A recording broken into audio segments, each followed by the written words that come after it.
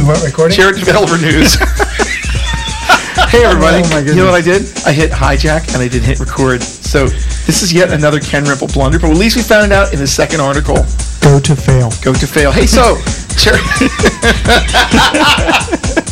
That's the title of the episode. That's the title of the episode. We have our title. Chariot Developer News, episode number 81. Is it 81 before I completely screwed up? Yeah, let's go with it. We'll go with 81 for Monday, the 24th of February, 2014. I'm Ken Rimple. I'm Eric Snyder. I'm Joel Confino. Let's do what we just did for the last 5 minutes all over again, shall we? Hey, Sure. it wasn't at least at the very end of the show. Yes, that's true. So we're here to talk about all things tech, and we have me at the control helms, and because I'm so rusty, I forgot to hit record. So we're going to reenact what we just did, just like, if the Civil War was just 5 minutes ago, we are now dressed in livery, and we're all set to go. We're going to redo it. I'm good to Okay? go. So anyway, so we might as well talk about the biggest blunder, which is go to fail, I believe is the label we're hearing here. What if you had, now since we're a little bit rehearsed, what if you, say, had a block of code that checked to make sure that your SSL certificate, your encrypted key comes in, that actually it's coming from the right place? And let's say somehow you wrote a bug in that piece of software. Would that be bad? That would be pretty bad. Yeah. That's what apparently happened on the iOS and Mac platforms. And so this is a security breach that's been in, I guess you were saying when we were doing the pre-show, real show pre-show. Joel, you were saying this has been in for a while because of the different version numbers. It appears to be. I'm not sure when it was introduced, but it affects iOS 6 and iOS 7, and then it affects multiple versions of Mac OS. So this seems to be like It's at least widespread. years ago. Yeah. Right. So it looks like the current vulnerability has been confirmed in iOS 6.15, 7.04, and 7.05. So if you haven't updated, go update now. And OS 10, 10.90 and 10.91. Now, my understanding is that there's not a fix yet for OS 10. Right. The fix is turn your Wi-Fi off. No. I mean, I guess. Or use your tethering, I guess, to your phone. Even still, you probably can't do that and guarantee it. But nevertheless, so update your iOS devices, and hopefully there's a fix coming really quickly. But essentially, here's the bug. The bug is, as we look at this on an Ars Technica article by Dan Gooden. So I got that wrong in the first place anyway. And it turns out that there's a there's a method called SSL Verify Signed Server Key Exchange in iOS. And, the networking stack. And somewhere along the lines, as it's actually looking at the SSL key and making sure that the certificate that it came from is fair, they added an additional failure point, or it's basically a bunch of if-then blocks, if statements with go-tos below them if they're true. And they merged in an additional go-to. Right. And the go-to fail basically means, we're just going to ignore it. We're just going to throw it away. Right. And so basically imagine like having, first of all, okay, let's code review this for a second. Code without blocks around it for an if statement. You're jumping all over this next article, man. All right, never mind. So So see, I'm screwing these guys up. It's even worse. no, it's that obvious. You're absolutely right. I mean, it's so obvious that if you're a conspiracy theorist, you probably wonder, well, That can't be a conspiracy. get blame. Joe NSA added this line. Right. So What if I just did a control D and then save and walked away? Yeah, pretty much. So yeah, it's called the go-to fail bug, I guess, out there because it's literally the line of code that's duplicated is go-to fail. well, this is why you always need the braces with the if. Yes. Yeah. So why don't we agree jump with all that. over your article? Yeah. So this was the first article. It's an Ars Technica article. If you want to see all these articles, go to chariotsolutions.com/devnews. We are We are episode number 81. I am correct. Got it. And that's there. And then so let's talk about the next thing. So learning from the go to fail security bugs. So let's talk. Right. So Ari Van Deursen, Deursen, D-E-U-R-S-E-N. Sorry. Title of it is Learning from Apple's #GoToFail security bug. So he reprints the code, and then he goes over a few things. The first one I thought was really cool. Basically, he says code formatting is a security feature. If you're a Python guy, you're going to cheer when you hear this. But obviously, in most languages, white space is not significant, so there's no need to indent. Right. So had indentation practices been followed or some auto formatting been applied here, it would have been ridiculously obvious that this was a bug. Yeah, right. So Because basically the go-to fail inside of the if would have been indented for the one and back on the left in the other. right. So so you have to question what happened to the code review on this, but you can see if it's the end of the day, someone's bleary-eyed, they We've might all miss been it. there, yeah. But if it's outdented, it's pretty obvious what's going on. Right. Right. So he also says indentation must be automatic. Right. So again, Python, if you're writing in Go, that's it's not significant white space, but it's the formatting tool is used like constantly by everybody. So Okay. it's pretty obvious. He said automated checkers ? I mean, you might have mixed feelings about that, but static analysis and would have caught this. I would just think that you would have, at bare minimum, in the logic that is so critical, wouldn't you have a unit test around that block of code? Right. So that's his next point. Testing is a security concern. Right? Absolutely. So, I mean, I'm not one of these people that argues for 100% coverage. In fact, it's detrimental Yeah. to the code base in a lot of cases, but definitely this particular piece of code. This percentage was the most important percentage. Right, exactly. Of code. For real. Yeah. Right, exactly. Coverage analysis, he goes over. And the return error code idiom. Oh, yeah, right. So basically, he's returning an error code from the function. Is that what he's doing? Yes. Basically, he says the global error variable set checked in return for every function call. But basically, I guess you could also say the whole, I guess this is probably more prevalent in this type of C code, but, it's Falling through to error. Falling through to errors is, it's fraught with peril. Yes, it is. So, yeah. Yeah. So that's interesting. I hope. I know Apple is extremely closed about what they do internally, but it would be nice if, like a lot of these other companies, they came back and issued a slight, we goofed up. Here's what we did wrong. Here's what we will do in the future. Here's how we finally, here's how we fixed it. Here's what we're going to do to address it. Some learnings thing. It'll be interesting to see if they ever do that. I doubt they will. I doubt it very much. But hopefully they get it fixed in soon. So if you are on Apple, one thing they also said was that they could not verify the failure in anything other than Safari. So Firefox and Chrome were safer to use because they weren't using the internal SSL checks. Okay. That's one thing I read in the article. So reread the article in case I'm completely wrong on that, but they basically said don't use Safari, but also just be careful with your internet, your wireless and any kind of public hotspots. Avoid using public hotspots because they also would be exchanging these keys through the browser to get you authenticated onto their open network. So they're dangerous anyway. I mean, if you're sitting there on a wireless hotspot and it's an open hotspot without without a SSID or without a key rather, like WPA key or something, then people could sniff your packets anyway. That's that's one reason. I know it's easier for businesses to just have an open network, but it makes more sense for them to publish the password and put it up there for everyone to see. Yes. That way you have link-to-link encryption. At least, yes. But I guess if you're Starbucks, you don't want to bother. Yeah, I guess not. All right. So, all right, now we scared everybody. Okay. Here's another thing I found interesting. I'm just going to kind of go through the middle of this stuff. So anyone here ever played around with Test Flight? I think we've used it at Chariot for some of our stuff. And maybe we didn't, but I thought it was Test Flight. Basically, it's one of these beta application testing support tools where you can distribute apps that are in beta mode to all your different customers. And I know that I'm pretty sure Test Flight was one we used at least on the iOS platform and maybe even on Android. But it was bought. The company was called Burstly. And so Burstly owned Test Flight, and Test Flight basically is what people had been using, a fair number of people have been using for this kind of business, and they had an Android version of the app. Well, it turns out that now that's going to be discontinued now that Apple bought it. That's a pretty brave move there. I saw that too. I thought that was surprising that they gutted the Android version. I mean, I guess if they're going to take over the developers and, incorporate them into their stack of tools, they have a competitive advantage if they own it and someone else doesn't, but that just seems a little bit yucky. Yeah, I agree. So anyway, so they said they also discontinued use of the SDK to gain further insight into application usage for iOS and Android apps. That's a bummer because you could look and see what the people were doing in your application and say, oh, they used these areas of the app or they didn't use this area of the application, and then you could kind of adjust.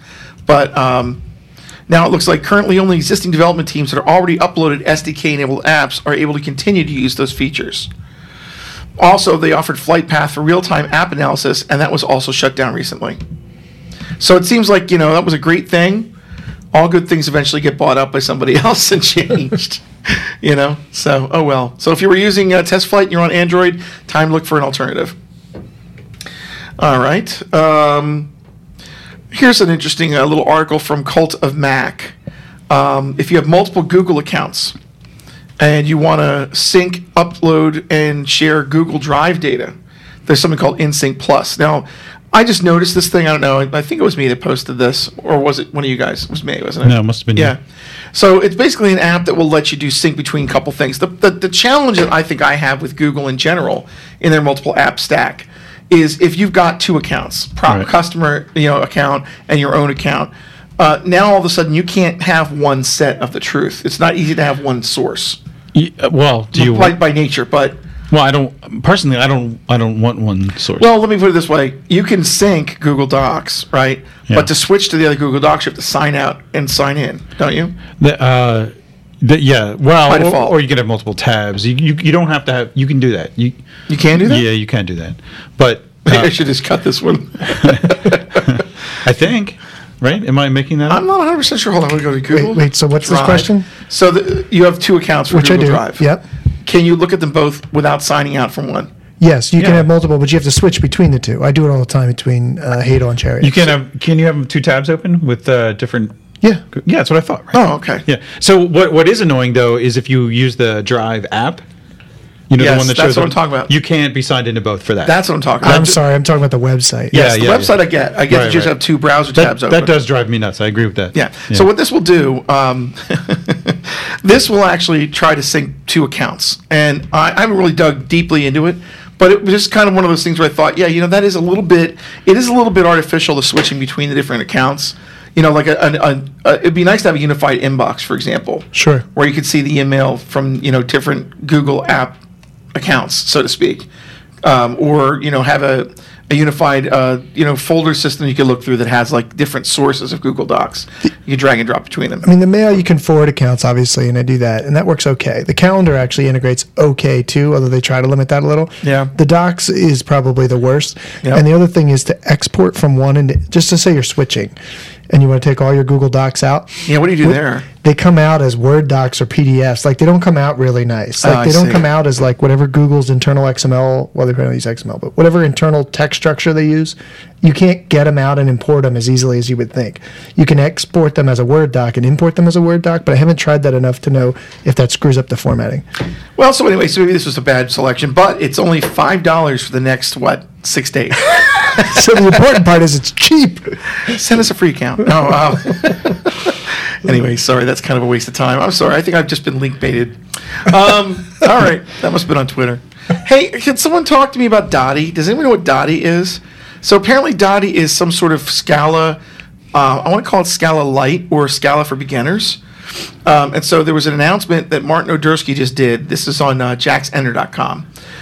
And so he said that the motivation for this Dottie project is to create a space for testing out new ideas where you, quote, won't be troubled by the stringent backwards compatibility constraints that dog regular Scala releases.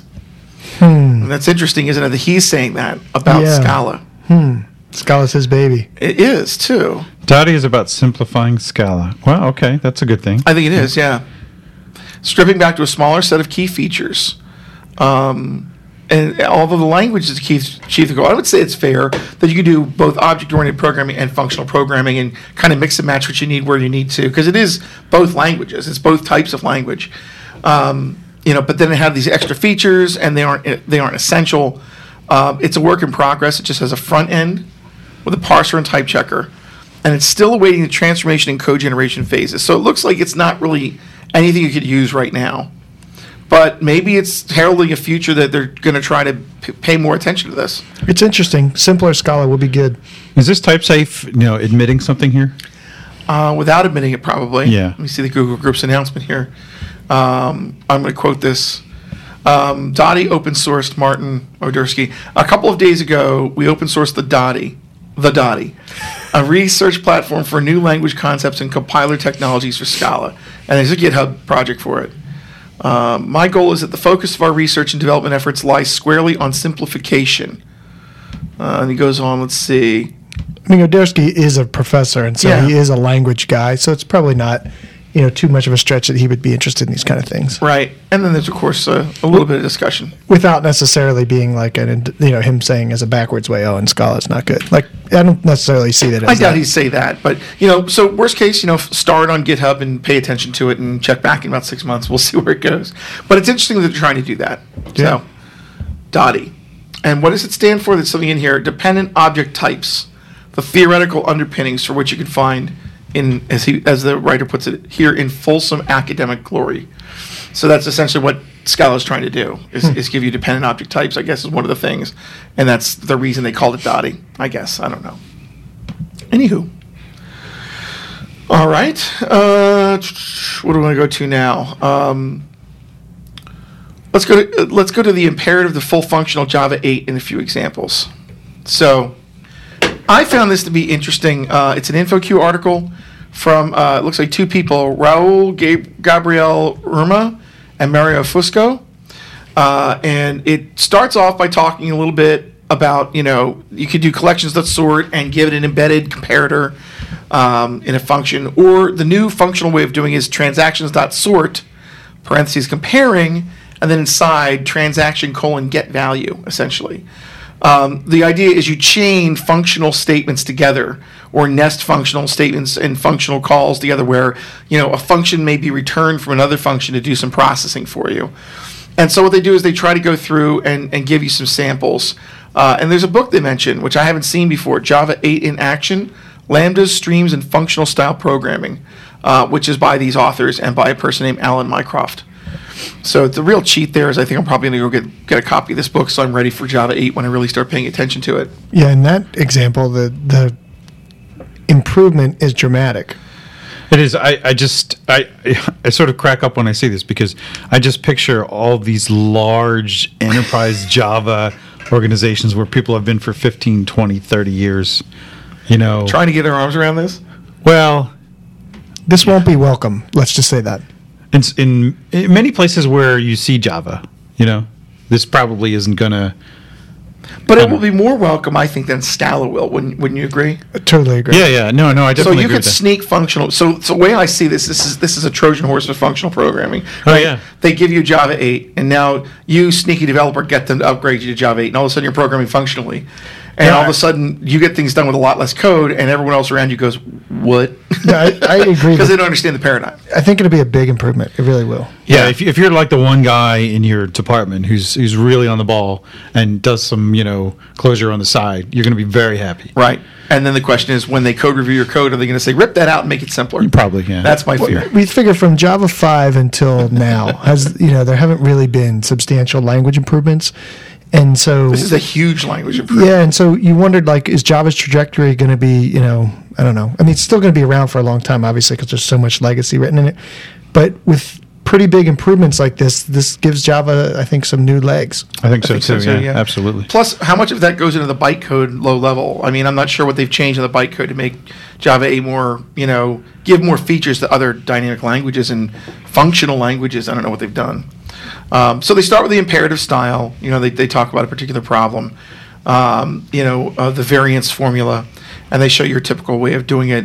And then they discuss the fork join feature in Java 7, doing parallel programming. So they create a fork join calculator and kick that off. Talk about recursion a little bit. And then now they look at parallel stream programming with Java 8, and they break it down. And then they do benchmarks. So, and if I'm trying to interpret this right, the imperative version took 60 milliseconds. The fork join was really, really fast at 22 milliseconds. And the streams version was 46 milliseconds. So it was still faster than the regular old Java way of doing it. Wasn't as fast as fork join, but it was a lot easier to program from what they're basically diagramming out and showing you. It's a little more direct. Anyway, so at bare minimum, I think the breakout of this is the Java 8 in Action book. I want to get a copy of that and take a look at it. So anyway, so that's on InfoQ.com, and it's called Fork Join to Parallel Streams, but from imperative programming to fork join to parallel streams in Java 8. But you are right. If somebody really takes advantage of this and writes a lot of code using some of these idioms, and you haven't been up on what's Java 8, you'll look at that and go, what is this? Is this from Mars? Yeah. Did somebody write Groovy? And I think that's the essential weirdness about Java, right? I mean, because the VM lets you build these really interesting languages that can do a lot of things in a lot simpler way, or a little a different way, let's say, than the Java VM with the Java language, right? But now the Java language is playing catch up, and we're all going to have to be in that world. And so we're going to have people leaking code in that's functional that never had a chance to do that before. So it will be a very interesting time when people are just learning it. Yeah, because the functional... Including me. I mean, you know, on the Java 8 side. I'm sure I'll make my own fun mistakes, you know. Because the functional libraries that exist for, you know, older versions of Java, they're there, but they're so hard to read and use that they really just kill it. Like, you have to want it so bad because your code's going to look awful. Right. But with this, it'll actually look good, and I think it'll be a nice improvement. Then the question is, if Java 8 does a lot of the basic things that Scala does, not that it does all of them, Right. but if it does enough functional to be dangerous, how much do you need to go to Scala? I mean, I think this is definitely going to hurt Scala. I mean, big time, I would think. Sure. Well, honestly, I mean, not to leak too many my opinions of Scala. No, you can think that's what our show is all about. Well, I don't know. My classic joke is that you can slam your hands on the keyboard, come out with some valid Scala. So, yeah. If I just had parentheses keys and a couple of characters, I could do a Lisp too. So, yeah. But, you know, so I think this could be a great transition. Mm-hmm. Yeah.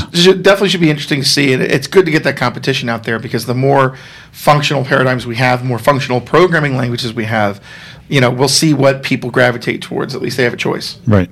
So that's very interesting. Mm-hmm. Cool. Okay. Coffitivity? This is going to be the dumbest thing ever on this show. No, ever. I think mine were all dumb today. Ever. No. Go ahead. That's it. What you're seeing? that's so coffee. All right. Wait, is not there noise? everybody at once? Okay. Is there noise?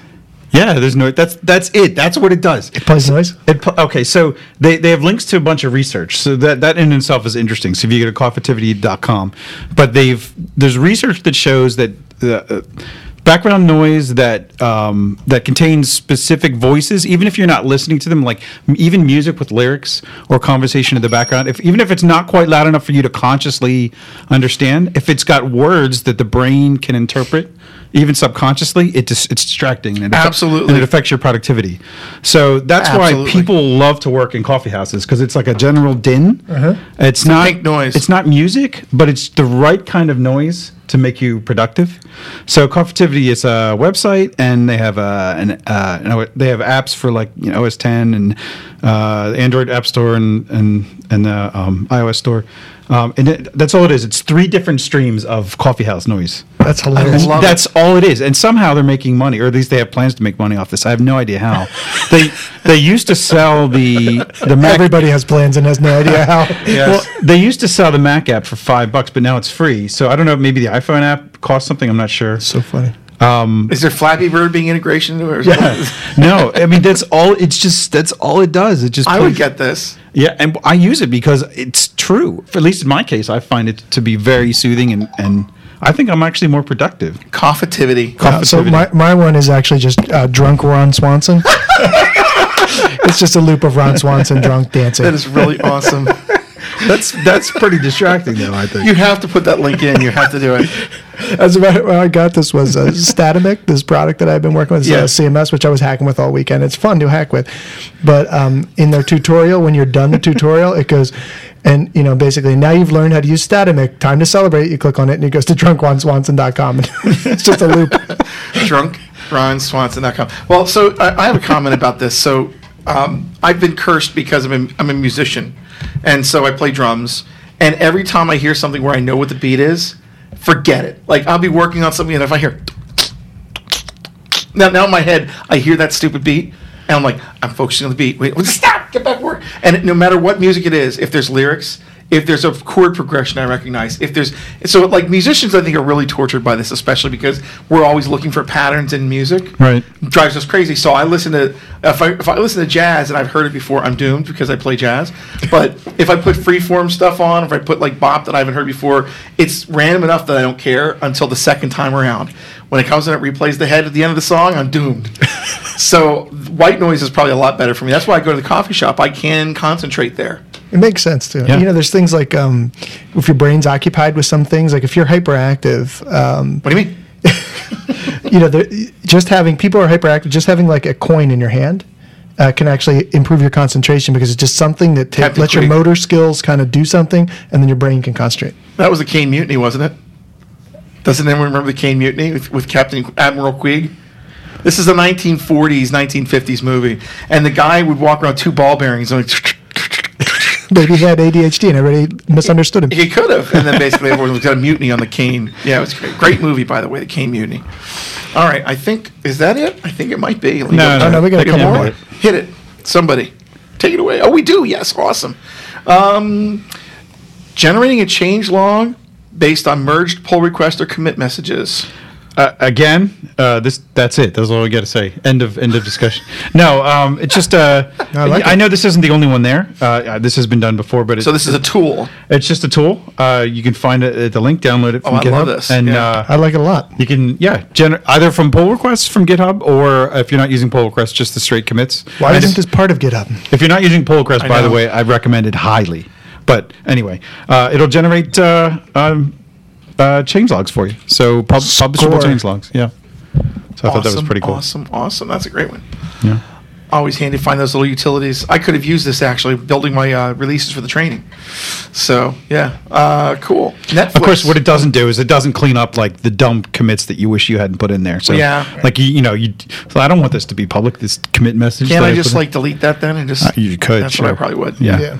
Like the stupid. Like I committed this to uncommit the stupidity I just committed. Right. Yes. Exactly. Which is why the pull requests are better because you can squash your commits. Exactly. Another tip for people. Netflix said to agree to pay Comcast. Well, you guys are in luck. I guess I'm screwed. Yeah. I'm on FiOS, so I'm still screwed. But Netflix said to agree to pay Comcast for faster access. Yeah, this is an interesting one because this doesn't sound exactly like net neutrality, but it's well. Non-neutrality. yeah, but it's not as crazy. You know, so people I think maybe will make a big deal out of that. But when you look into this article from, and this is on Bloomberg. Basically, what Netflix and Comcast agreed to do was use an internet exchange point. And so I looked into, okay, what are those? You know, these companies that are basically hubs for companies who want to peer. You know, so you and your customers, or a lot of companies actually seems to use these hubs for their own data centers to have basically like their own private networks between data centers for the purposes of speed. And so Comcast, it's essentially like Comcast servers and Netflix servers are sitting in this data center next to each other, and then they just are running on their own network.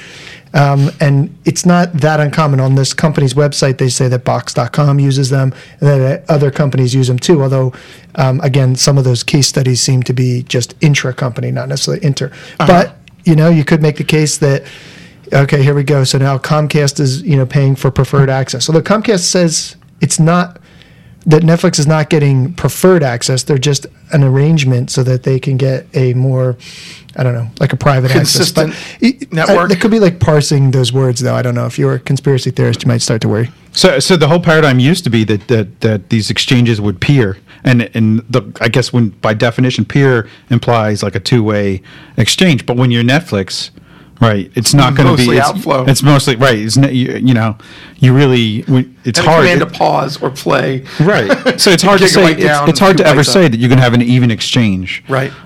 It's that disparity that causes these problems in the marketplace. It is a challenge because, I mean, these are media companies who also have their own large amounts of content to get over and to deliver. So, you know, you could look at this all sorts of different ways of the coin.